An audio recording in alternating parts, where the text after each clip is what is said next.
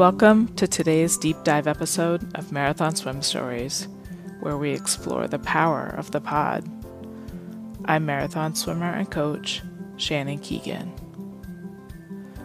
The trials and tribulations of the coronavirus pandemic have divided some people, but this neighborhood swim pod found a safe way to come together, and in the process, they've learned to trust each other and themselves. They've pushed each other to swim further than they thought they could, but they also know when to give grace, making it easier to bear the weight of the stresses in their lives and get through another day. This was a nice reflection on the power and intimacy of my own swim pod, who I don't see nearly enough these days, and a good reminder how empowering it is to find your people. You never know what you might try or how far you might go if you find the right company. I hope you enjoy this episode.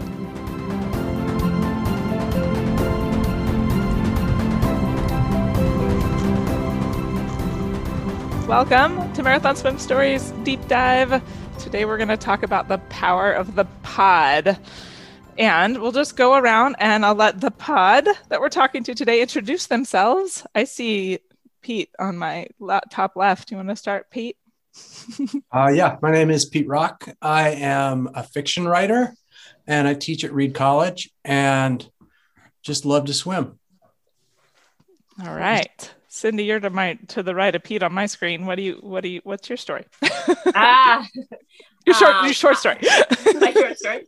I'm a oncology nurse and I do all sorts of different types of swimming. I kind of move around in what I like to do. So long distance, short distance, racing, cold water, ice swimming. Awesome. Emma? Hi, my name is Emma. I'm a PhD student at Portland State University, and I'm in the biology department, but I do education research. So kind of studying how universities can support undergraduates in the sciences succeed and increase diversity there. And I have been like a lifelong pool swimmer and started open water swimming kind of on and off 10 years ago, and just really love it. So. Awesome. Scott? Yeah, my name's Scott. So I also kind of grew up competitively swimming in the pool. My dad, I think it was like 11, took me to my first open water swim race. And ever since then, I was kind of hooked. After high school, I kind of took a break, and 20 years later, he challenged me to a race. So here I am. Here you are. All right. So now we know who you are. Pete, Cindy, Emma, Scott, how did you find each other? Where are you at? Anyway, people listen to Marathon Swim Stories all over the world. So we need some geography lesson here. Cindy, you introduce where you are. Sure. We are in Portland, Oregon. We are on the southeast side of Portland. We all live very, very close to the Selwood Bridge. And while we all met each other through kind of different swims before the pandemic, sometimes we swam in the pool together. Sometimes we swam in group swims with open water or with some of the other swim groups around Portland. Back in April, when all the pools were closed and nobody was open water swimming, I received a text message from Scott asking me if I wanted to go back out into the river. And I felt at that time, with the way our quarantine was described to us, that we need to stay in our neighborhood. I let Scott know that I felt comfortable swimming with him because he was in my neighborhood, and that I felt that we both could get there in a way that didn't disrupt any of the regulations and any of the suggestions. And that's kind of where the first time that we met at the Selwood Bridge to swim in this new situation. It wasn't too long after that, probably the next swim, that Pete was invited along. And probably a month or two after that, Emma joined us because we all live in the same neighborhood. So you guys didn't actually, prior to the pandemic, you weren't swimming together necessarily. We were swimming by happenstance. So maybe, you know, we were all like, I was swimming with a group that Scott ended up being there with, or Pete ended up being there with. There was a few times I would say that maybe 3 of the 4 of us were together in a larger group setting, but not in the way that we're swimming right now. Mm-hmm. Anybody can correct me if I'm remembering wrong. Yeah, we did swim a few like you're saying, we did swim a few open water swims together, but I think the main thing was that Pete and I swam with Gretchen, and that's kind of what kind of brought us together. And what brought Pete and I together before that was the River Huggers.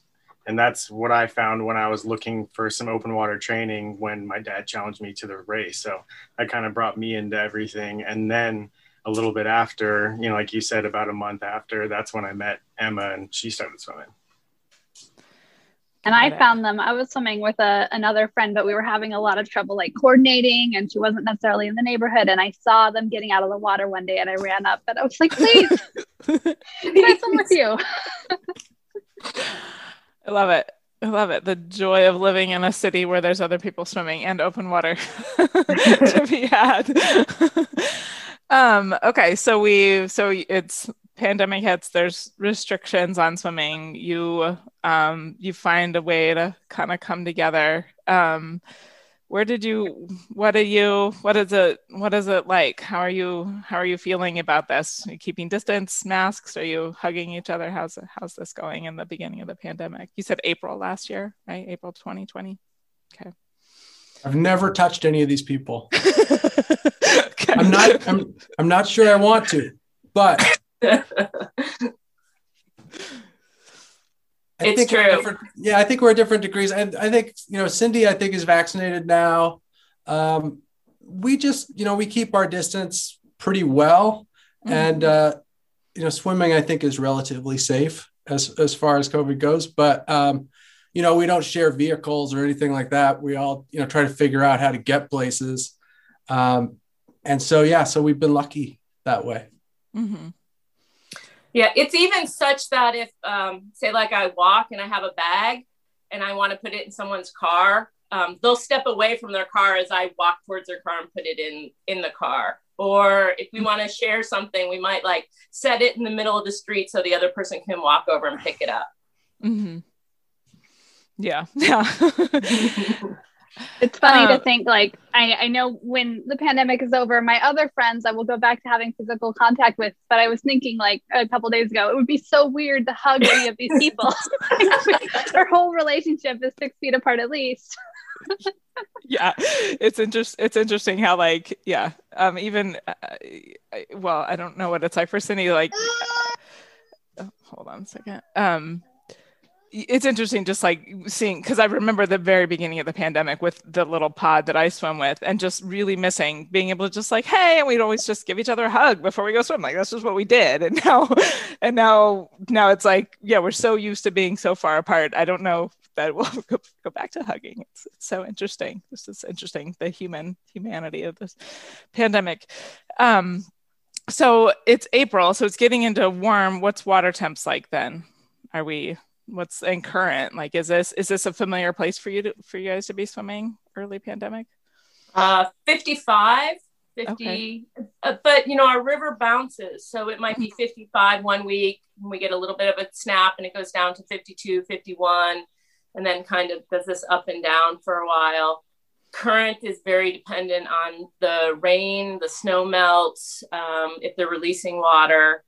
So, yeah, it's variable, and that's kind of created a whole new learning experience for all of us, reading gauges and reading different data that's put out on the river gauges as far as discharge and turbidity and median flow and things like that.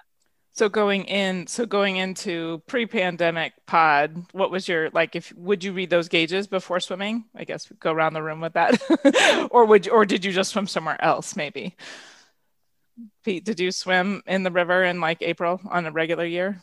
No, on a regular year, it probably would start in June. And I mean, we'll probably get into the whole wetsuit question, but I never wanted to swim in a wetsuit until the pool closed at Reed College. And then I was like, I have to swim and I have to be able to swim some distance. So it was in April that I got the wetsuit. And then, I mean, I think as we continued to swim year round, we could talk about it. It started to seem like maybe we can just swim the whole calendar. Maybe we could just stay with it. Because right now, 55, 52 sounds really warm. Right. Yeah. Yeah. In February. All relative. Yeah. What was your experience prior to the pandemic, Scott? Were you swimming in the river year round or? Not at all. I mean, this is really like kind of my first real season actually swimming. I think the prior year was my real, like, personal first actual year swimming open water, other than just being in the ocean growing up in California around Santa Cruz. So that, I think I swam up until November the year before, and this year made it a challenge to swim at least one day every month.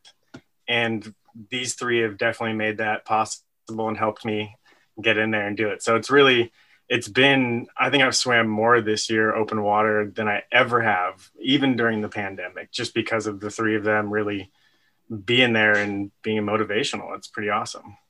Yeah. And the fact that everyone's so diverse, it's really another cool thing to see as well. Yeah. So let's just do your background going into pre-pod. Emma, where would you have been swimming prior to the pandemic in April? I started swimming in summer 2019 in open water in Portland. And then going into the winter 2019 to 2020, I was doing cold water swimming for the first time in my life. And for me, that looked like we were going to Broughton Beach in the Columbia. So long, sandy beach. We were swimming very close to the shore. The water temp was about 42. And I was making it there about once every other week and swimming in the pool the rest of the time. And like 9 minutes was my limit. I never made it to 10. I was just stuck at 9 minutes, and it was, painful. And I felt like that was very, like that was the limits of safety. And I felt like that was kind of a limit for me. So this has been a very different experience and definitely pushed a lot of my boundaries. Yeah. But going in, like in April, at that point, the river was, 55. It was a natural point when the pools closed to just kind of start swimming a lot more frequently in the river. And that wasn't too crazy for me at that point. Right. Okay. Because you had been swimming all winter. Got it. Right. So yeah. So you meet each other, you guys start swimming, you got this variable current, you start reading gauges more, things like that. How do we make connection, and how do you stay in touch through the whole of it?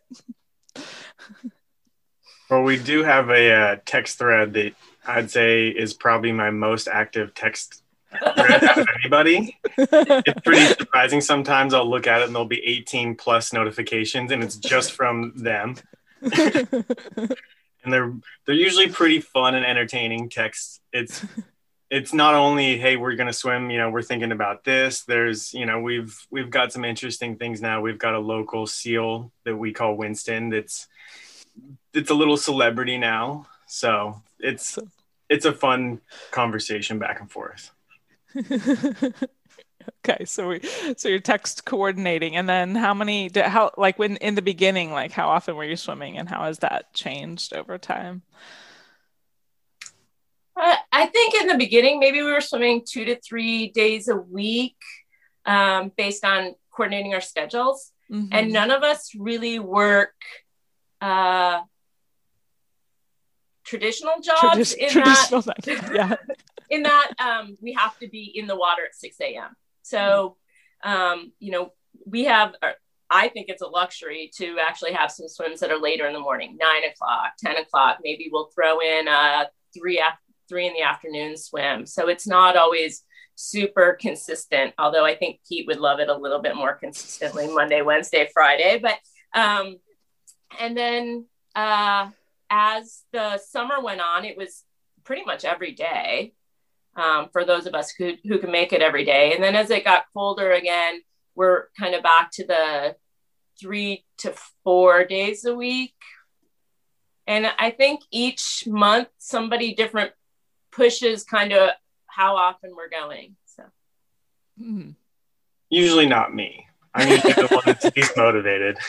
I can't take the cold, especially. I mean, I probably have the least cold resistance. Every time we get in, I look at Cindy and Emma and just think, God, they're crazy. I can't believe they're swimming without a wetsuit. And it's still every time it will get colder, colder, colder. It'll be cold. It'll be windy out. It'll be raining. And it's like, oh man, you guys are savages. So, did you ever take your wetsuit off, Scott? Over the summer? I've tried a few times. I got a smaller 1 millimeter just top, and I've tried to do some combos, but pretty much I think my limit, unless I'm actually swimming pretty hard, is probably in the mid to upper 60s, and where I start to need a wetsuit, which we'll see. I'm trying to do more, but. So yeah, in the summer you took your wetsuit off. Yeah. And then did you come in, Pete, when you came into the pod, were you a wetsuit wearer?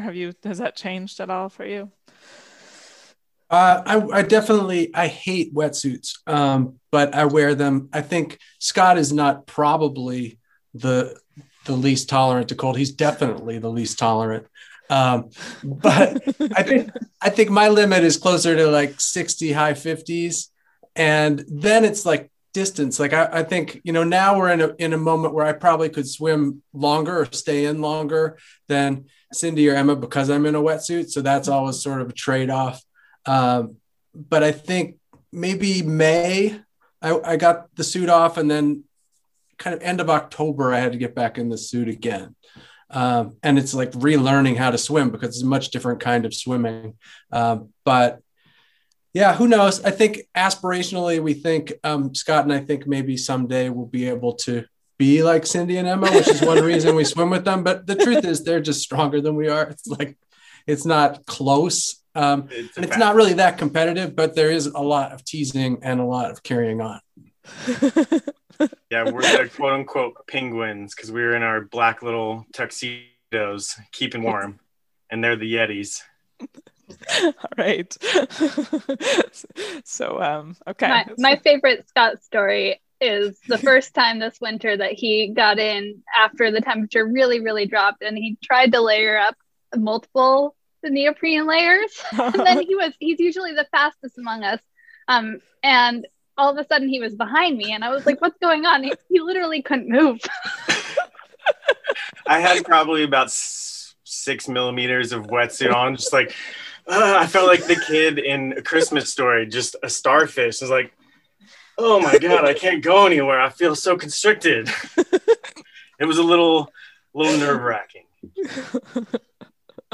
But thankfully I have the three of them to help, and everybody's been, throughout the whole thing, everyone's really aware of each other. And, like Cindy said, we've been paying attention to the gauges, this, that, and the other, but really everybody's paid attention to themselves and each other as well. I think that's been more important, that we're really paying attention to each other and both ourselves and how we're feeling both before swims, during swims, and after swims. It's pretty important with the safety of everybody, Cindy working at the hospital, Emma at school, and Pete at school teaching as well. Safety is a priority, both out of the water and in the water. Yeah, for sure. So let's get into that a little bit more. When did you start feeling, I guess, so you knew each other prior to, and then you start getting together more frequently. Like, how do you kind of build that trust with each other so that you feel safe? I'd say that the open water swimming, just the fact that we kind of had done some swims together. Well, maybe not Emma so much, but like starting to do those together, like you really do build confidence in each other because you realize how risky it can be at sometimes, especially this winter when we swam together. It's been pretty crazy, and we've been literally swimming dead in place or going backwards, depending on where we pick the eddy. Yeah. It's pretty intense. So tell us about a crazy day. Well, I forget the exact day. I think it was late December, and we had quite a few days of really, really heavy rain. And the river had risen, I think a good 7 feet plus since where it was. Wow. And we got in and are looking at like, man, should we even swim? It's pretty pretty dark. It's pretty swirly. There's quite a bit of eddies. And it's like, well, we can try. And if we can't go anywhere, we don't do anything, then we just get out. You know, there's no reservations. We'll just see what happens and take it as is, because at least we're trying. You know, that's why one of the reasons why we do is just to see what we can do. And we got in and barely, like, I go in and take a few hard strokes. I'd say probably 7 or 8 hard strokes, and look up to try and gauge, see where I am. And I'm backwards from where I thought I would be, and look at everybody like, oh my gosh, like we're going nowhere. We're going backwards. So and then swimming almost like literally a few feet off the shore to actually make it somewhere where you can almost hands touch the ground. Mm-hmm. And then someone else can try and tell a little story about swimming around the tree, maybe. I know that was really fun. Around the tree, somebody. It's hard to know, like the legends of our pod and the things that become really important to us are probably not interesting to anyone else. But there's one little tree which is between the boat ramp where we start and the bridge is maybe 50 yards upstream. And there definitely a period of time there where we never could reach the bridge. And then when we got to the bridge, and usually in the summer, there's a big boat called the Queen of Seattle, which is about a mile upstream. And that would be, our usual swim would be about 2 miles. But just getting to the bridge became impossible. And then there's this little tree, which we really identify with because half the time it's underwater and it sticks up about 10 feet, but it just hangs on and hangs on. And we started just trying to reach the tree. And then the water got so high that we could swim between the tree and the shore. And its branches are all covered in wrappers and trash, and we're kicking it. It looks like maybe a beaver or something trying to take it down at some point. But so like a lot of discussion of what the tree is doing, whether we can reach the tree, which side of the tree we're swimming on. It's like we entertain ourselves so magnificently around these kinds of questions, and the tree, the sea lion, they're really important bench posts for us, benchmarks. Yeah. And it's really to emphasize that this tree is literally 15 feet away from where we get in the water. And the amount of time this winter that we've spent thinking about, can we get by the tree upstream is crazy.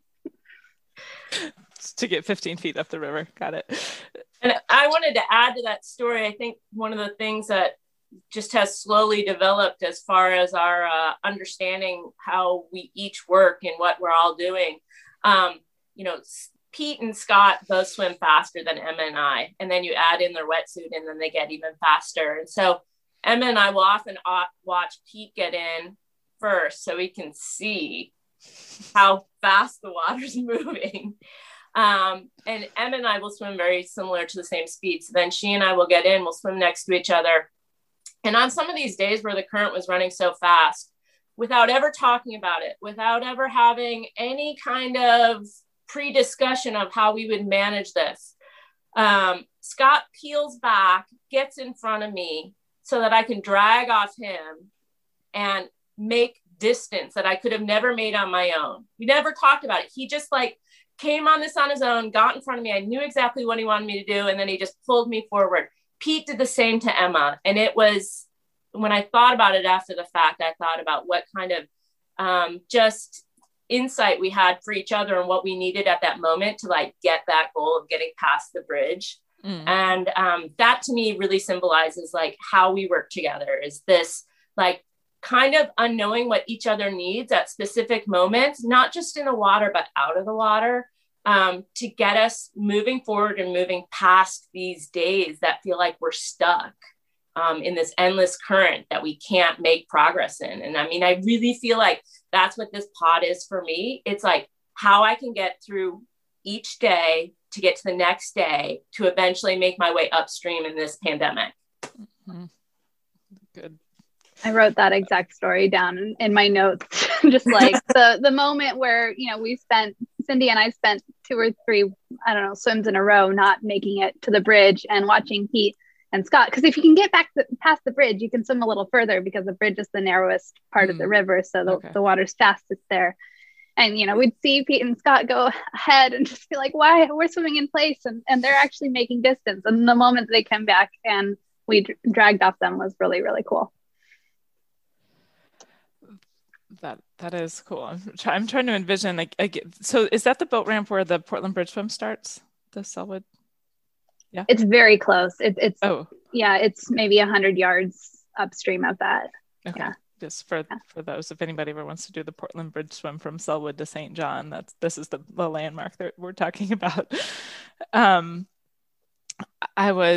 just trying to think how do you get to this spot though where you can, I guess, know somebody so well? So you think it just happens over time? Is that like how you put yourself out there?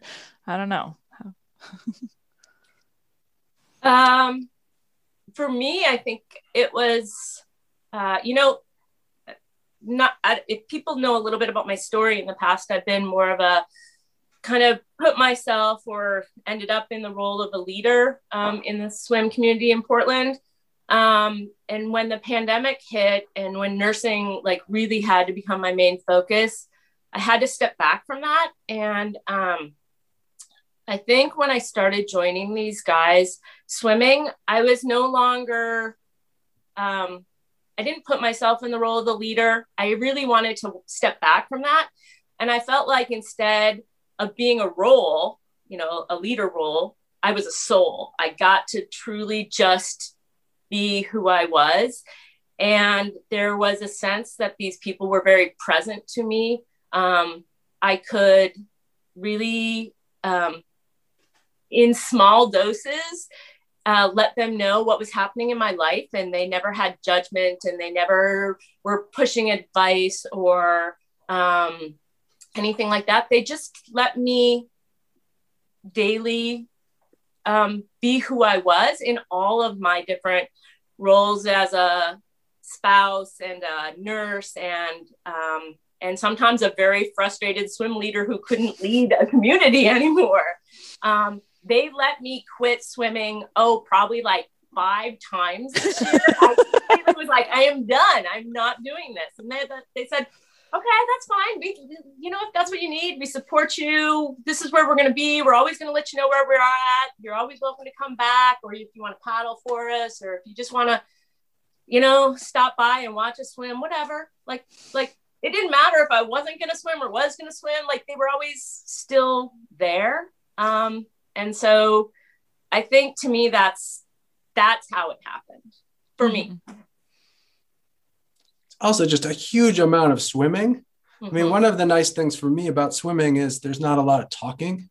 And so, I mean, and sometimes the more you talk to someone, the less well you know them. But when you do something with another person, you do get to know them. And we just swam for hours and hours and hours and hours together. Sometimes a little bit of small talk here or there from a distance.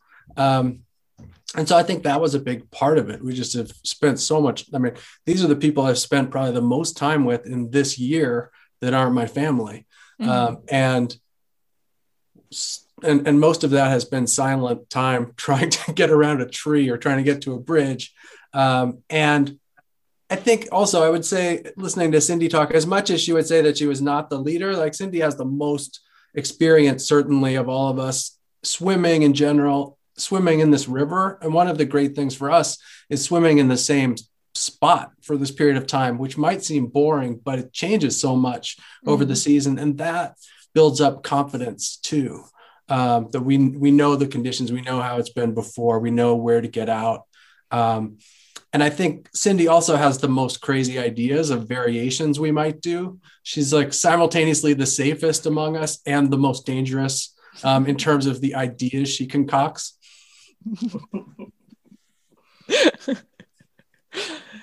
Anything you want to add to that, Emma or Scott?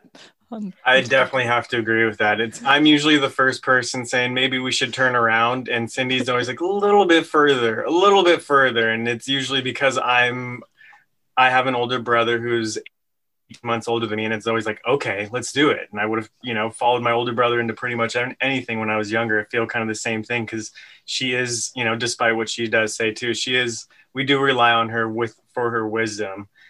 And, just kind of trusting her, okay, a little bit further seems okay.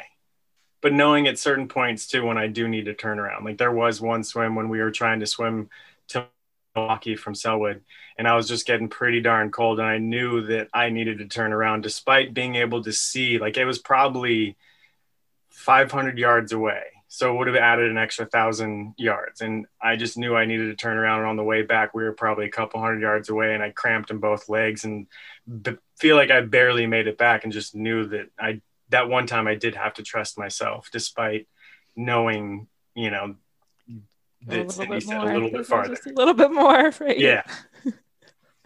So we do have like a lot of personal responsibility while also looking to Cindy for some guidance and advice. And I think like jumping back to your question about like, how do we establish that safety? We don't really talk about it that much anymore, but we did talk about it more when we started swimming as a pod. And because we're kind of in pairs, right? Cindy and I can swim together. Pete and Scott can swim ahead, but they're always very, very good at, you know, circling back for us, checking in on us. One thing I really appreciate, especially when I'm not in a wetsuit and swimming with people who are, especially Pete and I swim together a lot, just like he's constantly checking on me, or, you know, I'm the one in charge of when we turn around. And I just really appreciate that kind of sense of safety and trust.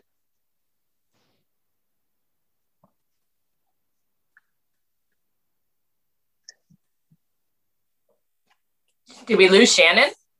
She's muted. Sorry, I'm talking on mute. You know, sorry. I said what's cropping up for me is the intimacy of swimming with a small group, which is something, I guess, as somebody who lives in a more rural area where there's just less people inclined to go swimming, like we kind of have that intimacy with our little group. But it's interesting to me, like just from the social study perspective of like living in a larger city and trying to find that pod, because there's open water groups like all over the place, right? That's how I envision it, right? But there's a bunch of different groups. But I love that that the pandemic brought you to like this more intimate place that you can find this like comfort with each other. What's the other thing I was going to ask? I'm wondering, Cindy, because this is something that I find in myself with my little pod of people. Do you think that you would be the one saying, oh, just a little bit more? How am I trying to ask this question? Like I find I have more of a comfort to say, hey, to push myself a little further and try to bring a group along when you've got, you know, that right group of people, versus if you were just, but it's not like you're going to be by yourself, or if it's just one other person. Like, do you feel like that you get, like, there's this confidence you get to try a little bit more, push a little bit more, like it's just because you've got this group with you?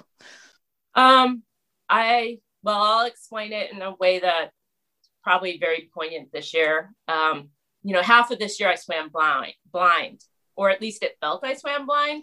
Mm-hmm. Starting in end of May, June, I started to get out of the water and feel like I had a lot of debris in one of my eyes. It felt like I could not get whatever irritation it was out of it. And I already have some vision limitations. Everybody who swims with me knows that, like, they'll be like, look at that bird. And I'll be like, that white dot. But this was progressing in a way that every time I got out of the water, my eye was very uncomfortable. And as the summer went on, the pain that I was experiencing in my right eye was causing my left eye to work very hard. And so my complete vision was really declining. And it got to the point where I was swimming by feel most times, off of people's kick, and the feel of the water around me, of where they were. Would I have done that with any other swimmers? No. Yeah. And at the same time, I think whether they realized it or not, they were also helping to guide me, and they were being more cognizant of placing themselves so that I could use them to get myself through a swim. So, you know, I would say, yeah, I mean, what you're asking me is like, without them, I probably would not have attempted to be swimming in that type of a impairment without these guys. Well, yeah, I mean, and I guess I was even thinking just impairment aside, like this, the empowerment you feel of just having, the people that you trust around you to do a little bit more than maybe like than your goal. Like when you get in, maybe your goal is just to get in, right? But then you get in and you feel pretty good and you're like, oh, well, let's, try to get to the tree or like that just I think I'm just trying to get to like that, like that empowerment. Like, how can we relate to other people how they should find their people? This is kind of something that we've talked about in our group before. That the conditions we're swimming in are such that like I would feel very uncomfortable swimming with other experienced swimmers who might come in and want to swim with us, just because the turbidity, the cold, we can't get out. We have one entry point.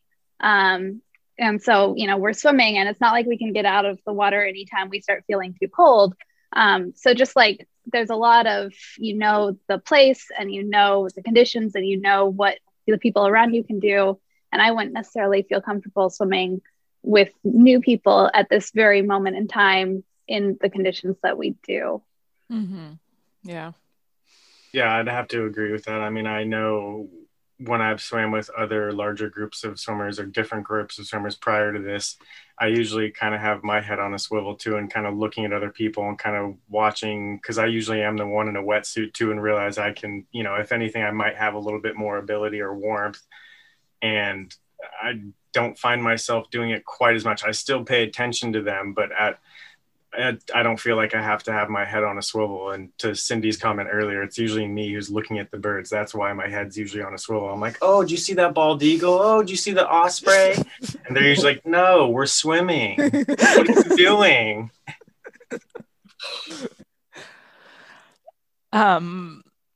I was trying to figure out how to get into, Pete, you'd mentioned something about just the consistency of, going to the same spot and like how, like prior to the pandemic, we would all, I mean, in every instant, you make plans, you go here, you go there, and, all these things that we could do, but how it's interesting to me, like the relationship you're able to build with your own waterfront. Does anybody want to speak to that? I guess so. I mean, it's also kind of related. It's sort of self-selecting. Like, it's not as if we gathered together people who didn't swim already. And it was kind of people in the neighborhood. Also, as Cindy said before, our schedules are such that we can swim at a time when even if other people want to join us, we can make it really inconvenient for them. And so but part of it is just proximity for all of us. Like, even though we have unconventional schedules, like I have kids, like I have a dog, I have classes I need to teach. And when my kids were little, I always had this rule that any kind of activity they had where actually the traveling to and from it was longer than the activity, that was a problem. And it's so nice to be there in 10 minutes and to be able to swim. So even if it weren't pandemic, it would be hard for me to travel very often, very far. So it's been nice in that it keeps people close, these people close. But I guess, yeah, just, I don't think until maybe October, I don't know if anyone has really swum in Sellwood in the winter before, because it's in terms of the current and everything else, like Rotten Beach is just easier. It's easier to get out.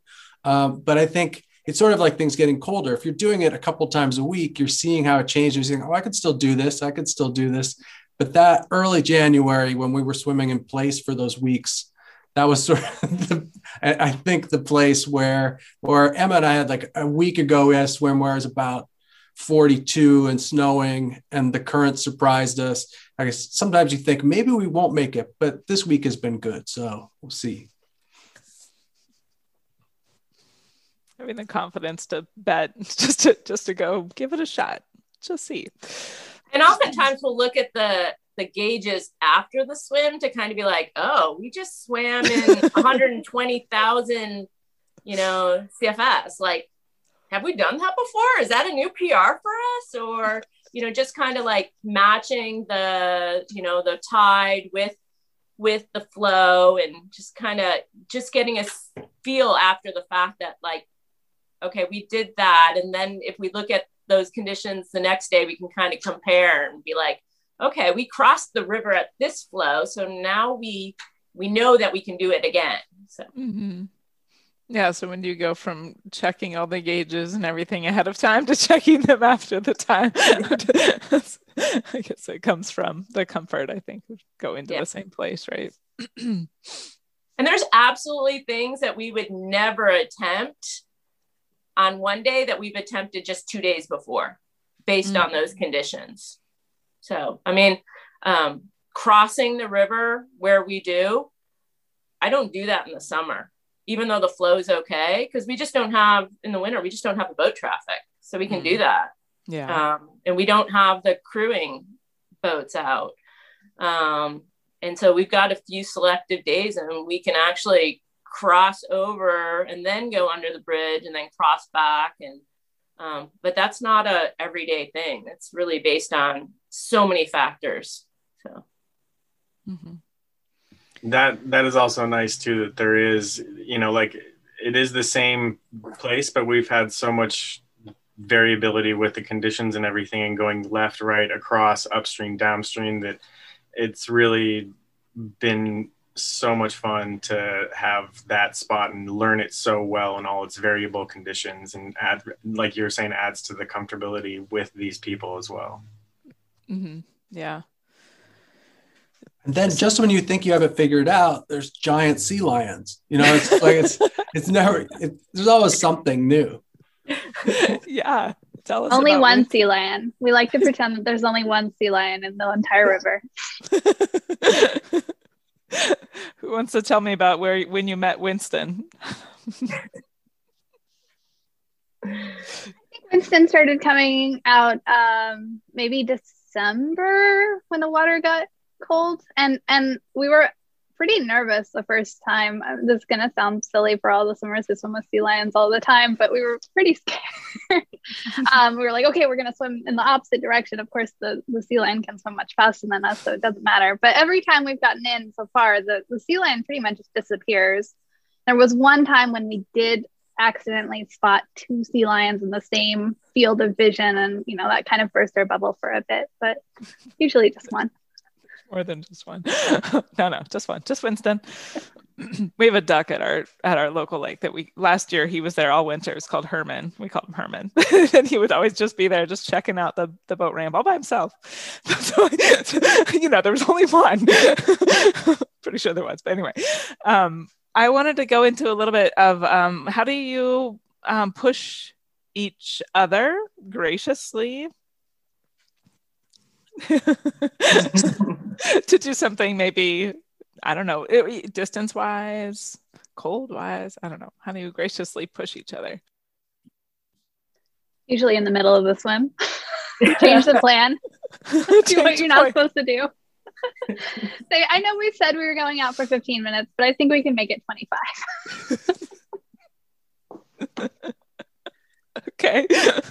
A lot of it does have to do with time. And so even the longer swims in the summer, I mean, I was thinking about marathon swim stories, and you know, I think the furthest that I swam this year was 6 miles. But then there were weeks when I was swimming almost 20 miles a week. But it was a lot of 2 mile increments sometimes. But for me to like eke out 2.5 hours of my day, sometimes really hard. So a lot of times it's a question of distance, but it's also a question of time. As it's gotten colder, it's of course much more pronounced. But for us to swim to Milwaukee or to swim from Milwaukee down to Lake Oswego, usually takes a little bit more foresight to plan ahead. So we definitely fell into sort of a regular, about an hour, hour and a half is what we could do, and everyone could get back to whatever they need to do. But I think too that we're very different swimmers in terms of what we're after. I don't know. I mean, I think Cindy at different times has an idea of a big swim that she has in the future that she's working toward in some way that we might not. I don't know. So it's sort of everyone is swimming together, but also swimming with their own sense of, you know, what they want to get out of it or what they're swimming toward in the future. So being aware, in some ways it didn't work out, but even I think Cindy was doing a qualifier for Loch Ness and we were trying to help her by swimming for like an hour and a half with her as she was swimming for 6 hours or something. So that sort of questions of time come up often too. Yeah. It's a constant time. Shannon, sometimes, like especially last spring, I'd throw on paddles so that I could, swim a little bit faster and right up close next to the guys. And without letting them know, I would every 50 strokes just turn it on as hard as I could. And I would see them slide back and then pull forward. And then I do, 50 to 100 strokes, normal speed. And then I'd speed up again. And we'd get out and they'd be like, that was awesome. That was freaking cool. And it was unplanned, but it was like some different type of pushing. Like these guys have such incredible potential. They have it in them to do some like incredible swims. And I think that's probably where my experience just has the greatest role in like seeing like, okay, I trained this way and I was able to do it. So like, you guys are so ready to do this. Emma, she did a bridge swim and she and I talked about it before she went and swam it this summer and like her training compared to her previous training for the bridge swim. And I just talked about how I thought that, how it would go and where I thought she might have some challenges, but there was never a question in my mind that she was going to finish it and have a great swim. And I think just that little bit of background of my experiences and the training I'd done and how I think that means that they're going to have a amazing swim. I think that's just enough to push them to try things. Mm-hmm. It's good to have that. I'm toying around with a new tagline for I guess Intrepid Water, but Marathon Swim Stories being the extension of that. But it's like empowering people to start. Because that's really where it begins, is you just need to be informed and have the right community and the knowledge to try something big and scary. Go ahead. It was really helpful to have Cindy's advice for that, because I did train my first bridge swim. So it was 11 to 12 miles. And previously the longest swim I had done was 6 miles. And I trained so hard the first time I did it. And then the second time, which was last summer, a friend said, hey, do you want to do this in a week? And I was like, oh, I haven't, we've been swimming a lot, but I haven't like really thought about it. And to have Cindy say like, oh, you can do this was so helpful. And I think that's our goal for Pete and Scott for this summer at the minimum. Oh, Pete's looking a little hesitant. But the minimum to get them to do the Portland Bridge Swim route. So. Yeah. What do you think about that? I'd like to do that as well. I mean, that's one of my goals for sure. Is I was supposed to do one of the legs last year, and because of COVID, obviously that got canceled. But pretty much, I mean, both Cindy and I believe Emma and Pete have been on all of my longest swims. I mean, my longest swim prior to this was the Alcatraz swim when I was 16 years old. So, that's a little over a mile. And then we were swimming average, 2 miles a day plus during the summer, sometimes 3 miles every day or every other day. And, I eventually did, what was it? I think, what's the around Ross Island? It's like 3 or 6 miles? 5. 5. That's right. So that's, because of her confidence in telling her leadership, and as well as Cindy or Emma and Pete also having done it before, I'm like, okay, I know I swim with them. I should be able to do it too. And having that confidence from them really helps out in all the experience. Mm-hmm. To just open you up to the possibility of. Yeah. So, I mean, there is always obviously some hesitation and feeling scared, but having them beside me and swimming usually with them on my long swims and stuff that I've never done before really helps. Mm-hmm. Pete, what do you think about swimming the route of the Portland Bridge Swim route this year, Selwyn to St. John? Oh, it's something that I would like to do. And I think I can do it. Also, I've swum legs a bit before, and that seemed, when I swam those legs, it was some of the longer swims that I'd done. But now, I mean, swimming from Selwood down to OMSI seems really short to me, especially downstream. So I think I could do it. I guess the reason I was making a face is I just don't like the idea of goals. And I don't like the idea of having goals for I don't put that kind of pressure on my swimming. I would like to swim that though. And I think I think I could have swum it this summer, just like considering how many miles I was swimming every week. It just didn't work out schedule wise. So it's always a negotiation to get that much time or to get other people committed in my household, in my particular swim dreams. Although they're supportive. Yes, I can appreciate that. He doesn't have to worry about setting goals. I do it for them. The goal setter, an appointed goal setter in your pod. That's perfect. Makes it easier. Yeah. Let's talk about intentionally intimate. I'm just kind of toying around with this idea. There was something Pete said about strategically scheduling so others couldn't attend. So how do you, I guess say intentionally intimate and not let, like, cause I even was thinking like, I'd love to come up and swim the Portland Bridge swim route with you guys, where you're like, no, we're just us. Like, even if I'm like, no, I'll keep my 6 feet. Cindy knows a little bit of how I swim, but not really. So how do you, I don't know, when you find the people and you stick with it, like, how do you just kind of stay, I don't know. How do you, like there's like this desire in the world to grow, but there's a time when we need to just be, right? It's both true and a little bit of a joke. Okay. I think it's more true during the winter when we're swimming in more technical conditions. Over the summer, there were other people who would occasionally join us. We'd swim with other people occasionally, keeping distance, but we still mostly swam with us just because there's like a convenience factor of having, the schedule, I guess. Anyone else sad?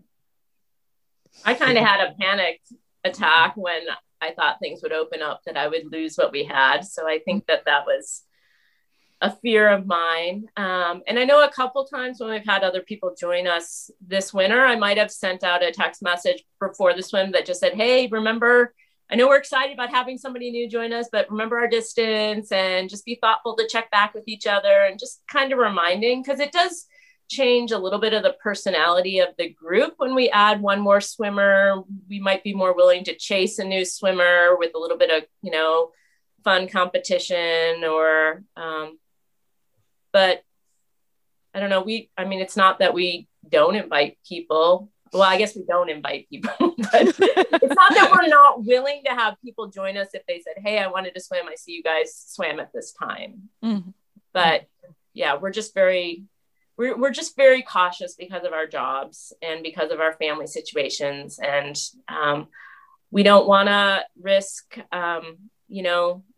one of the 4 of us getting sick, and then our group is all, at risk. So. Yeah, I think it's pretty apparent that swimming is a lot to all of us, and to lose that because of, just not caring allowing, not necessarily allowing somebody else to come in, but, adding unnecessary risk, I think is just not what we're necessarily into. Yes, because we're already putting somewhat would say unnecessary risk just getting in the river during this winter, and so I think adding even more is just compounding that, not very smart. I just add, there definitely are people we like who occasionally will swim with us, but it's not that exclusionary. And at the same time, I think I'm not an expert on numbers or safety, but I don't like swimming with more than, 3 other people. I don't like big groups, and I don't like big groups at all. I don't even like people, but, I think it's like, I wouldn't swim by myself in the river. And I don't like swimming with like 6 people. It's just too much to keep track of. I feel like I can keep track of 3 other people pretty easily, especially if we're paired up. It just makes sense. And there are other people who have, their own pods, which is great. But whenever anyone asks me about it, I'm just like, these 3 people are really nice to me, but they don't like other people. Like they don't want to, like, they're kind of antisocial. Like, I'm uncomfortable asking.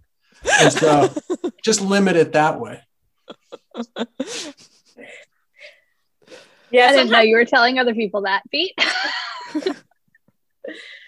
sometimes I feel like the thought that safety in numbers is a little misleading. I feel like sometimes when you get these bigger groups that some people are just following along and they hand over their safety to the leader of the group or to even to paddlers. And I've seen some groups of 10 get strung out in ways that they think they're still safe, but there's no way that one of those swimmers could, utilize any of the other group to help them understand the conditions or the safety. I mean, you have to understand that, like, when one of us stops swimming and goes from, vertical to horizontal, it's like almost immediate, like synchronized swimming. We all do it because it's like we're so like aware of what's happening.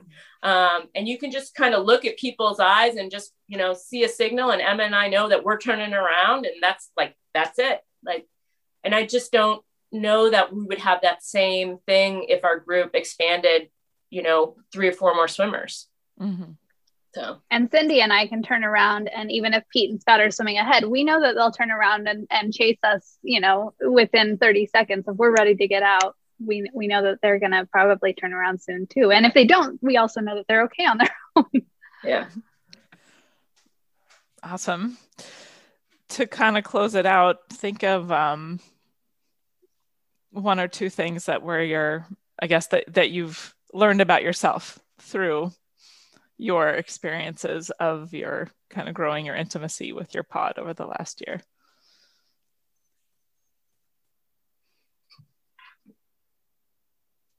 Who's going to go first? Cindy, you're the only one off mute, so you're on the spot. Oh, I am? Okay. Well, I think I've already stated for me that I feel like I'm a soul, not a role with these guys. And to me, that was a very huge lesson.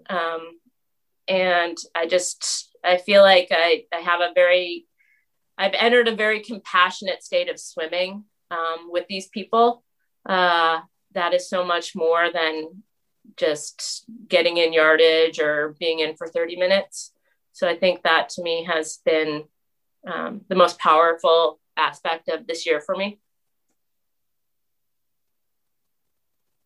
Who's going next? I think Emma? I've learned, coming into this winter, I had so many limits that I thought I had, and it's cliche, sounds cliche, but like turbidity even was a thing for me that before this winter, I never thought I'd enjoy swimming in water where I couldn't at least see the end of my hand while I'm swimming. And now we swim in water where I can't see my shoulders. So just like these limits that I thought were like kind of hard limits that now are things that I'm really comfortable with, is something that I've learned about myself. And then also I just want to add that, like, in this year where most of my friendships have become a lot more distant, it's really just special to have a group of friends where our friendship has actually grown. So That's great. Yeah, I'd have to say connection is really big, both with these 3 people and how diverse we all are and all the different things we do and different walks of life we do, but also with our little spot where we swim and with my personal body as well, learning what I'm capable of and what I can do, and how amazing it is that these women are also swimming without wetsuits too. How it is possible if I just keep putting myself to the exposure and trying and putting it harder, and that connection and just doing it more. Pete? Oh, wow. Have I learned anything about myself? I don't know. I guess I would just reflect on what Cindy said. I think most of us, most of the things we do in our lives, our roles are mediated through something that already exists. Like when I'm a professor, I do a certain thing. And there's already a pre-existing structure for it, and you're sort of operating within that. Sort of one nice thing about this period of time in this group is it's very organically, like, we all just happened to be in this place. We all and it wasn't the first time we swam together. Like, let's continue to do this forever. Right. And who knows, this could be the last week, but it probably won't be. I think just my appreciation of of human interaction, as people have said, but just as myself, and not worrying too much about the larger context or like what it means, how it plays into everything else. It's just like, it's been a really nice rhythm, and to recognize that, like, that there's, I mean, the thing about swimming, unlike running or riding or anything else you do, like, you can't easily stop. And I think in a time for me that when there's a million things going on in my mind all the time, that responsibilities and concerns, anxieties, that swimming is the one time when I knew what I was supposed to be doing, which was to continue to swim. It's just like, it's nice to have that kind of focus for an hour every day or so. So yeah. Pete's ready. He's ready to be a marathon swimmer. That's all you got to do is just swim. You just need a little more time. I love it. Thank you guys so much. One more thing, yeah, Shannon? Of course. You know, in the past, I've always either included people on my journey or helped lead them on their journey. And I feel like this group right now, I feel like I'm just a companion on everybody's journey. Like, I just feel like it's our journey. And we have no idea the end point, you know, like on a big swim, you know, like it's going to happen on this day, and then you're going to process afterwards. Like, we don't know that. So it's this like endurance event with no end point. And that's, it's a pretty intense, powerful thing to be partnering with them on. So I've enjoyed our time, and I've relied on it completely to survive. So it's good. It is a marathon swim. We've swum hundreds and hundreds of miles. Yes. But it's true, when I conceptualize it in my mind, I don't think of it as I'm swimming. I think of it as like there's this group of us, and we swim together. So that's true. Love it. I love the connection you guys have been able to build. I'm glad that you have that for each other. Keep marathoning. All right, you guys. Thank you for your time today. Have a good one. All right. Talk to you later. Bye. Bye. Thank you. I hope you enjoyed today's interview. More than just a podcast, did you know that you can watch Marathon Swim Stories on YouTube? Or join us. We meet on Tuesdays at 5:30 a.m. Pacific, 8:30 a.m. Eastern, 13:30 GMT. Check out intrepidwater.com/marathon swim stories to see who's up next. Thank you for listening.